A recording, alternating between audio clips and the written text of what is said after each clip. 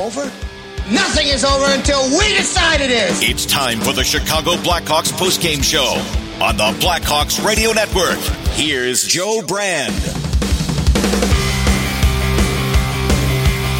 It's never easy to sweep a season series against a team, especially one like the Tampa Bay Lightning. But tonight, I kind of had a feeling with the Blackhawks start that they had that something could have happened tonight to make the Blackhawks victorious once again. However, it's Tampa Bay winning this one 4-2 as they picked up 2 goals in the third period that beat the Hawks 1. And Lucas Reichel's first goal of the season unfortunately comes in the Blackhawks' 9th loss on the year. I'm Joe Brand. This is the Blackhawks Postgame Show. We're taking you up to 10:30 tonight. If you'd like to join us, 312-981-7200. You can call or you could text. But right now we're going to head upstairs and bring in our pal Troy Murray. He was on the call with John Weideman tonight. And Troy, I like the Hawks' start in this one. And we know that this is a team that needs to play a full 60 minutes to compete with teams, especially one as good as the Tampa Bay Lightning. But like you had mentioned with John in the third period, Tampa Bay definitely took control. And with the Hawks not being able to put a more strong effort in that final 20 minutes, it's going to be tough to overcome a 2-goal deficit like the one they had. They just didn't get it going 5-on-5. In this game tonight, the goal that they scored in the first period was on the power play, and they had 4 of their 6 shots on that lone power play opportunity. So 5-on-5, that certainly didn't generate a whole lot. And then when you look, when the game was on the line and the Blackhawks looking to find a push in the third period, 2 shots on goal total through the 20 minutes, and one of those was a goal by Corey Perry. So one other shot in the third period, that's not going to get it done. But let's flip the coin here and give Tampa a ton of credit. This is a good hockey team, and they played like everybody thinks that Tampa should be playing. Losing 3 in a row, you knew that they have a little bee in their bonnet coming into this one. First of those 3 was against the Blackhawks on home ice down in Tampa. So you knew they were going to be ready, and they were good. They really didn't give the Blackhawks anything in the third period, any reason to get excited. Other than the goal by Corey Perry, but they quickly responded by the goal by Hedman. Maybe a little bit of a lucky break, but they certainly earned this one. And maybe you go back, Joe, to the turning point in the second period. Tampa, struggling to generate offense of their own, and all of a sudden they scored a power play goal. Luke Richardson challenged it for offside. I still disagree with it. I'll talk to the coaching staff, the video coaches as well, to see what their thoughts were, but Tampa was credited with the power play goal, and the Blackhawks ended up in the penalty box, and that kind of flipped a little bit of the equation. Yeah, and that's kind of interesting because it seemed like the big turn in the first period was the big hit on Sergachev, boarding on Kurashev, and then Bedard going to his defense, and then the Hawks go on a power play, Mrazek with a big stop on Cirelli, and then the Hawks do contribute, or rather capitalize on the power play with Reichel's goal. But even that first period, Tampa held the majority of the momentum. I know they kept switching shots on goal, but it ended up being somewhere along the lines of 12-5 or 11-6 in favor of Tampa Bay. It was just one of those games where they were firing a lot. And like you were mentioning, Troy, it didn't seem like the Hawks did a good enough job of testing Johansson today. No, here's a team that has given up almost 4 goals per game over the last 8 games, averaging over 4 goals against. Only one time that they give up under 4 goals. So this was a team that was, ripe and ready if you really pushed it, and they just didn't. They did an excellent job in front of them and allowing Johansson a pretty easy time of this one tonight. Only maybe 1 or 2 big saves that I can remember. Tampa played a really good game, and you would kind of expect that coming off the 2 shutout losses. This is too good of a team to be playing like that. So I think in the last couple of days they've tried to solidify some things, and then probably had a few words as a group about how they need to play and be better. And if they were thinking they were going to run and gun it, they're not. They're a good hockey team, great structure, well coached. And they showed it tonight. They were good 5-on-5, and this team has not been good 5-on-5 this season. I'm sure they're looking for a little spark too. They get above 500, or at least above a hockey 500 now, 7-6-4 with tonight's win. We talked a lot about Lukas Reichel on the power play goal after the first period, but I'm curious about how you felt he did back at the center position today. I know he had that weird play in the second period where he was kind of carving through the defense and just kind of passed it nowhere, but other than that, what did you see from Lukas Reichel tonight?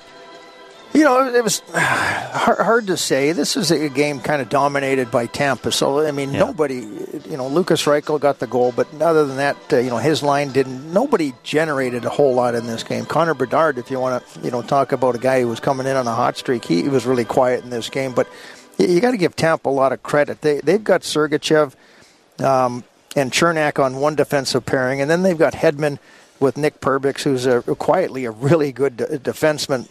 So every time that Bedard was on the ice, those two guys were out there, or they had guys up front as well. They by the way, Cirelli did not return after blocking that shot and only played. Yeah, that was early in the second period, right? Yeah, it played under 6 minutes in this game. So that could be a big loss. Obviously, if you have that you block a shot like that, you're probably thinking that there's a break, a fracture, something like that, because he did not return after blocking that shot. So that's going to be a big loss by them. But getting back to it, you really look at it, and nobody stood out for the Blackhawks in this game. Just kind of dominated 5-on-5 by Tampa. I thought that, he got himself in a good position to take that pass from Kurashev and redirect it. He needed that. I think moving forward, now that you've got one under your belt, that you'll be better off for it. But everybody was quiet, including Reichel in this game 5-on-5. Well, as easy as it is to point out all the positives that Connor Bedard does, I do appreciate how you break down his game, Troy, because I think you were spot on in that third period where it led to the Brandon Hagel empty net goal. Do you think that's what Bedard was trying to do there, pass it off that back wall just to get it to himself to generate a chance? Or because I don't know, I feel like we don't often see that play very often. Is that why? Because it's so dangerous? Well, you can't do that because the puck just comes right back out where the defense can play it. And I think it was Chernak who turned around. It was Sergachev, that turned around and just, wired one up in the air. And Hagel read the play that they were going to get possession. You got all the Blackhawks trying to go in offensively, and Hagel just takes off. He's all alone to tap that puck in the net. But if you look at the situation for Connor Bedard, you've got everybody going. You've got the momentum coming through the neutral zone. Everybody for Tampa is kind of sitting back. Their defense are a little bit deeper in the zone. He needs to put that puck either around the boards hard or chip it into the corner where the defenseman doesn't have an opportunity to turn. You can get there. You can put pressure on him. Now he's got his face to the board, so really doesn't have an opportunity to see what's going on around him. But because Connor Bedard threw it off the boards, bounced right out into the slot area, into the circle down the left wing side of the Hawks. Easy play for him to just turn around and put that up into the air. When you looked at it from behind and even from up here, I think Connor Bedard was trying to play that puck to himself to try and get in on it, but that's the wrong play. And they'll point that out that, you've got to put it in a position where you can get everybody else involved. If it all of a sudden turns out that play worked, you'd be going like, oh, wow, what a great play, but it didn't. So, you got to go with your percentages on that play. Brandon Hagel is still that dude. It's a trade that is looking like it's working well for both teams, but man, does Brandon Hagel fit well into that Tampa Bay offense. Yeah, and he's just a real good fit on that top line. He's a hard-working guy. You loved his effort, and Tampa recognized that when they made the trade. They gave up a lot, but they recognized that Hagel was a guy that could help them in the playoffs.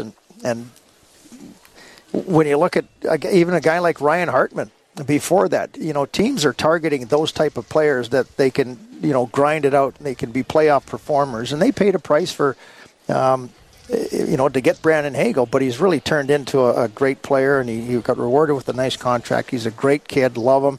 And, this is a situation where nothing was ever given to Brandon Hagel. He had to earn everything. And now he's in a position where he's earned a big contract, and he hasn't changed his style or effort one bit. He always is a guy that comes to the game. He's a low-maintenance player, goes out there and works his tail off every time he's out there in the ice. And it's been a really nice compliment. He is playing on one of the best lines in the NHL with Braden Point and Kucherov, and that line is great. And Hagel's talent and effort is right there with those two guys. It's pretty amazing to watch his... the way that things have matured for Brandon Hagel in his NHL career. Yeah, I mean, remember he was on the top line over here, and then he goes over to Tampa where he kind of just adds to their depth, but now it's like the cream rises to the top, really, with him. When he went there, he was the third line left winger, a grinder on a checking line. They lost a couple guys that they felt were key, and they had to replace those guys. Brandon Hagel was one of them, and now all of a sudden he's playing on their top line. Great stuff as always, Troy. So what, lay low and gear up for Smashville in a couple of days? Well, that would be tomorrow. Well, yeah, the game. The game, yeah. Well, there's still some high intense activity. No, I'll behave myself.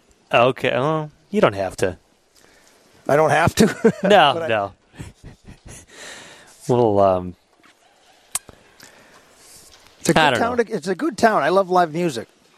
Yeah. I'll wander around, have a dinner planned with some sponsors that are going to be on the trip. So I'll enjoy that meal and maybe a little bit of live music. Afternoon game. Get to bed early. Troy Murray, the company man. Yeah. Maybe a trip to the Santa Claus Inn. Santa's Pub, you mean? Santa's Pub, my mistake. Never been there, but I heard it's a great place late at night. I've heard so, too. I have one very credible source, by the way, has told me just wonderful things about it. All right, Troy, I'll leave you alone. Great stuff, and we'll talk to you in a couple of days, tomorrow, whatever it is. All right. Thanks, Joe. Good job, bud. Likewise. That is Troy Murray. He and John Weideman on the call tonight as the Blackhawks fall to the Tampa Bay Lightning 4-2.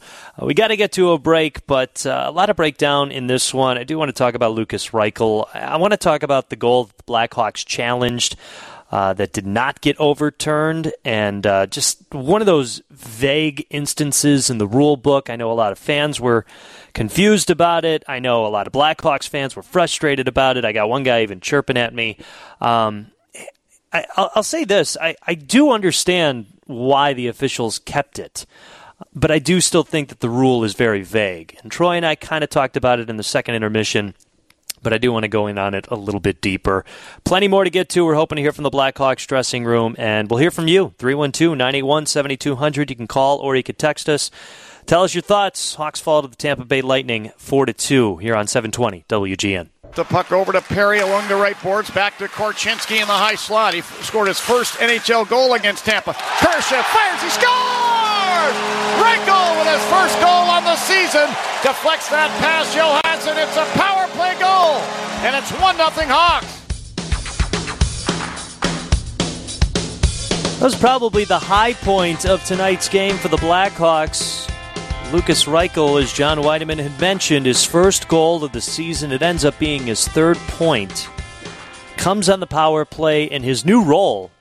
I mean, today was the first game, that Luke Richardson had Lukas Reichel at the bumper spot on the top power play unit, and it quickly pays off. It gave the Blackhawks a 1-0 lead in the first period. But this game goes to the Tampa Bay Lightning 4-2. I'm Joe Brand. This is the Blackhawks Postgame Show. We're taking you up to 10:30 tonight as we recap this loss. It's the Hawks' second straight loss. They split the season series against the Tampa Bay Lightning. And tonight begins a trend of where the Hawks play a game basically every other day. If you stretch out the schedule all the way until the Christmas holiday, it's a game every other day. The Hawks tonight begin a trend of 3 games in 4 days. They're in Nashville Saturday afternoon, a 1 o'clock puck drop, and then back home on Sunday evening to host the Buffalo Sabres, that game at 6. I want to get to the text line here, the 312 area code. I understand the theory of empty net. However, we don't have a strong power play, so why should that work for us? Aunt Nancy. Understand the tone, Aunt Nancy, but got to do what you got to do. Again, if you'd like to join us, 312-981-7200. About Lukas Reichel, first and foremost, I think you got to give credit to Luke Richardson for tinkering around and putting Reichel in that spot just to try to get him going. Hopefully this does open the floodgates for him. I don't know if the plan to move him at the bumper on the top power play and to move him back to center go hand in hand. The Hawks are missing a couple of pieces. They're missing Taylor Hall, Andreas Athanasiou offensively, so maybe that's what led to the decision-making of putting Reichel back to center more than just trying to get some cohesion with him in the same type of role, if you will, on the power play, but maybe it just still helps. It was pretty cool in the first intermission. Lucas Reichel told John and Troy that the Hawks were practicing that exact angle that Kurashev shot from during morning skate today, working on that drill, so that paid off. And in the past, or actually it was the day that Reichel got moved from center to wing, he was talking about some of the traits that he picked up that he was pleased with, was gaining more physicality by playing center and what he learned and improved in on faceoffs. Taking a quick look at the score sheet, Lucas Reichel was 27% from the faceoff circle tonight, so that didn't contribute there. But in terms of the physicality, there was a play in the second period where he kind of carves through the Tampa Bay defense, and he puts a real nice, nifty move. We've seen flashes of that this year. We really saw it a lot in training camp and during the scrimmages at the beginning of the year, but for whatever reason, that just hasn't been able to translate into the regular season. Maybe that's an obvious answer because it's training camp and scrimmages for a reason, but still, it was just the confidence he had with the puck.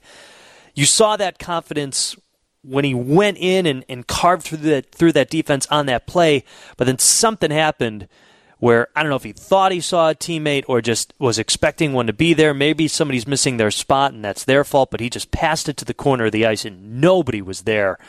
I almost wonder if going back and forth from center to wing, maybe that plays a part, but we're not in Lucas Reichel's head, not going to make those assumptions. But I just still think it's a good sign to see that he is capable of that. It's just a matter of harnessing it all at the right spot, at the right time, and getting him in his full groove, that it's really going to end up paying off. And I know I've said this before, but with everything that Connor Bedard brings and who he is and what he is at 18 years old, Blackhawks fans just need to be careful about getting impatient with both Bedard but also some of the other younger guys. Philip Kurashev has been here a couple of years. I still think that you got to give him a little bit more time to mature because I do think he is doing great things on that top line with Foligno and Bedard. But not every guy is going to figure it out right away, even if they've been here before. This is the first consistent year of NHL play for Lucas Reichel. So we can't just jump the gun on him for not succeeding right away at center and not being able to pick it right back up when he moves over from wing. I like the fact that they moved him over so quickly because I think it can do two things. It can keep him in that mindset of, hey, I might need to play this position, so I have to be ready for anything. And it's also kind of removing the punitive thought that, like, okay, we moved you from center to wing because you weren't producing here, because that's not the message the Hawks wanted to portray when they did it. They wanted to get him more comfortable. They wanted him to get back into the swing of things. And this kind of validates that thought process. So hopefully it will continue to work in favor for Lucas Reichel. Again, his first goal of the night, I am not dissecting his game because this really wasn't a great game offensively for the Hawks tonight. As Troy mentioned, Tampa outplayed them. The Lightning were hungry to get this win. They kind of needed this win to end a 3-game losing skid. I am sure if you went into their dressing room, there's no way they would have been able to stomach 2 losses to the Blackhawks, especially after the one at home. So they came out, they took care of business tonight. And let's look on the bright side of the Blackhawks' upcoming schedule. Competition lightens up. Again, it is still a lot of consistent play. Again, a game at least every other day. But Nashville, Buffalo, Columbus, down the line, St. Louis, Seattle. I know Detroit's off to a good start, but they're at the end of the month. I mean, it's no longer just nonstop powerhouse teams that the Blackhawks are facing, but still kind of pick your poison. Do you want spread out games against high-quality talent, or do you want back-to-back-to-back-to-back games? Not that literally, but still, you get the point, against teams with maybe a little bit lesser of value. Really quick on the goal that the Blackhawks challenged and lost the challenge, so therefore they went shorthanded. I think I can do this. I agree with the Blackhawks' decision to challenge that goal, and I guess I do agree with the call. I know Troy Murray said he didn't, but I'll use the same talking point that I did during the intermission. So I know no one really knows what a catch is in the NFL, but let's use that for comparison. If a ball is, let's say, underthrown by a quarterback and the wide receiver is running down and needs to reach backwards to just get a hand on the football, let's say he's not being defended whatsoever. So just to get a hand on the football, he stretches out his arm as far as he can. He kind of tips the ball into the air, and it falls near his chest, and he's able to control the football. He's got possession of it. He's got a handle of it. He runs down into the end zone, touchdown. That is a catch. That is a clean catch. The start of the process to make possession, to create possession of the football, I think is all part of it. I think you're supposed to use that same thought process in hockey, I guess. The difference is the rule isn't that clear. I got to pull it up because I know it was on Twitter, but because the difference is when the Tampa Bay Lightning player first touches the puck, okay, if you want to use the phrase he's settling it down, he's settling it down. But the puck literally just touches his stick and then just kind of bounces off in front of him as he's crossing the blue line. At one point, both his skates are in the Blackhawks zone on the side of the blue line, and the puck is not yet over the blue line. But because I guess he had that first touch of the puck, that creates the process of having possession of the puck. And I know this is all super difficult on radio. If you can take a look at the replay, I highly suggest it. But when you watch it in slow-mo, yeah, there's exactly a moment where you can freeze the frame. The puck is offside. The player is onside. So right then and there, you think, okay, that's distinctive evidence that should be offside. It should be no goal. But the whole process is he touches the puck. I guess that first touch of the puck creates the sequence of having possession of the puck. Therefore, you are technically possessing the puck in that motion, and then you are onside and bringing the puck over, and then eventually the Tampa Bay Lightning score. I think that's where the gray area comes into play, because what is possession of the puck? Now, my argument is, what if the guy touches it and it kind of ricochets off his stick a little bit out of his reach, and he has to stretch out even further, and he tries to corral the puck, and he can't? Because if the refs don't call that offside in real time when he has the puck, what are the odds they're going to do that when he doesn't have the puck? And then, is that technically possession? I would argue it's not. So I do think it's a really gray area. I guess I understand why the refs kept it, but I do think there just needs to be some more clarification. But I don't know how you make that more distinct. It's just one of the unfortunate screwy things in sports that is probably going to be an ongoing conversation and argument. But I'll say this to the one person that chirped at me: there's no way you can say definitively either way. That's at least what I say. I don't think it's a situation, we called it this way in real time, so there's not enough evidence. I don't think it's one of those situations. I just think it's the process of him first touching the puck, starts the process of having possession, and then that leads into the play, that leads into the puck crossing the blue line, that leads into the play, that leads into the goal. So that's why they kept it. Real tough to see that, though, because that kind of turned the game. Tampa ties things up. They later take a 2-1 lead. Hawks tie things up in a really good goal from Corey Perry. We'll get into that in a little bit later, too. I know we got to get to a break.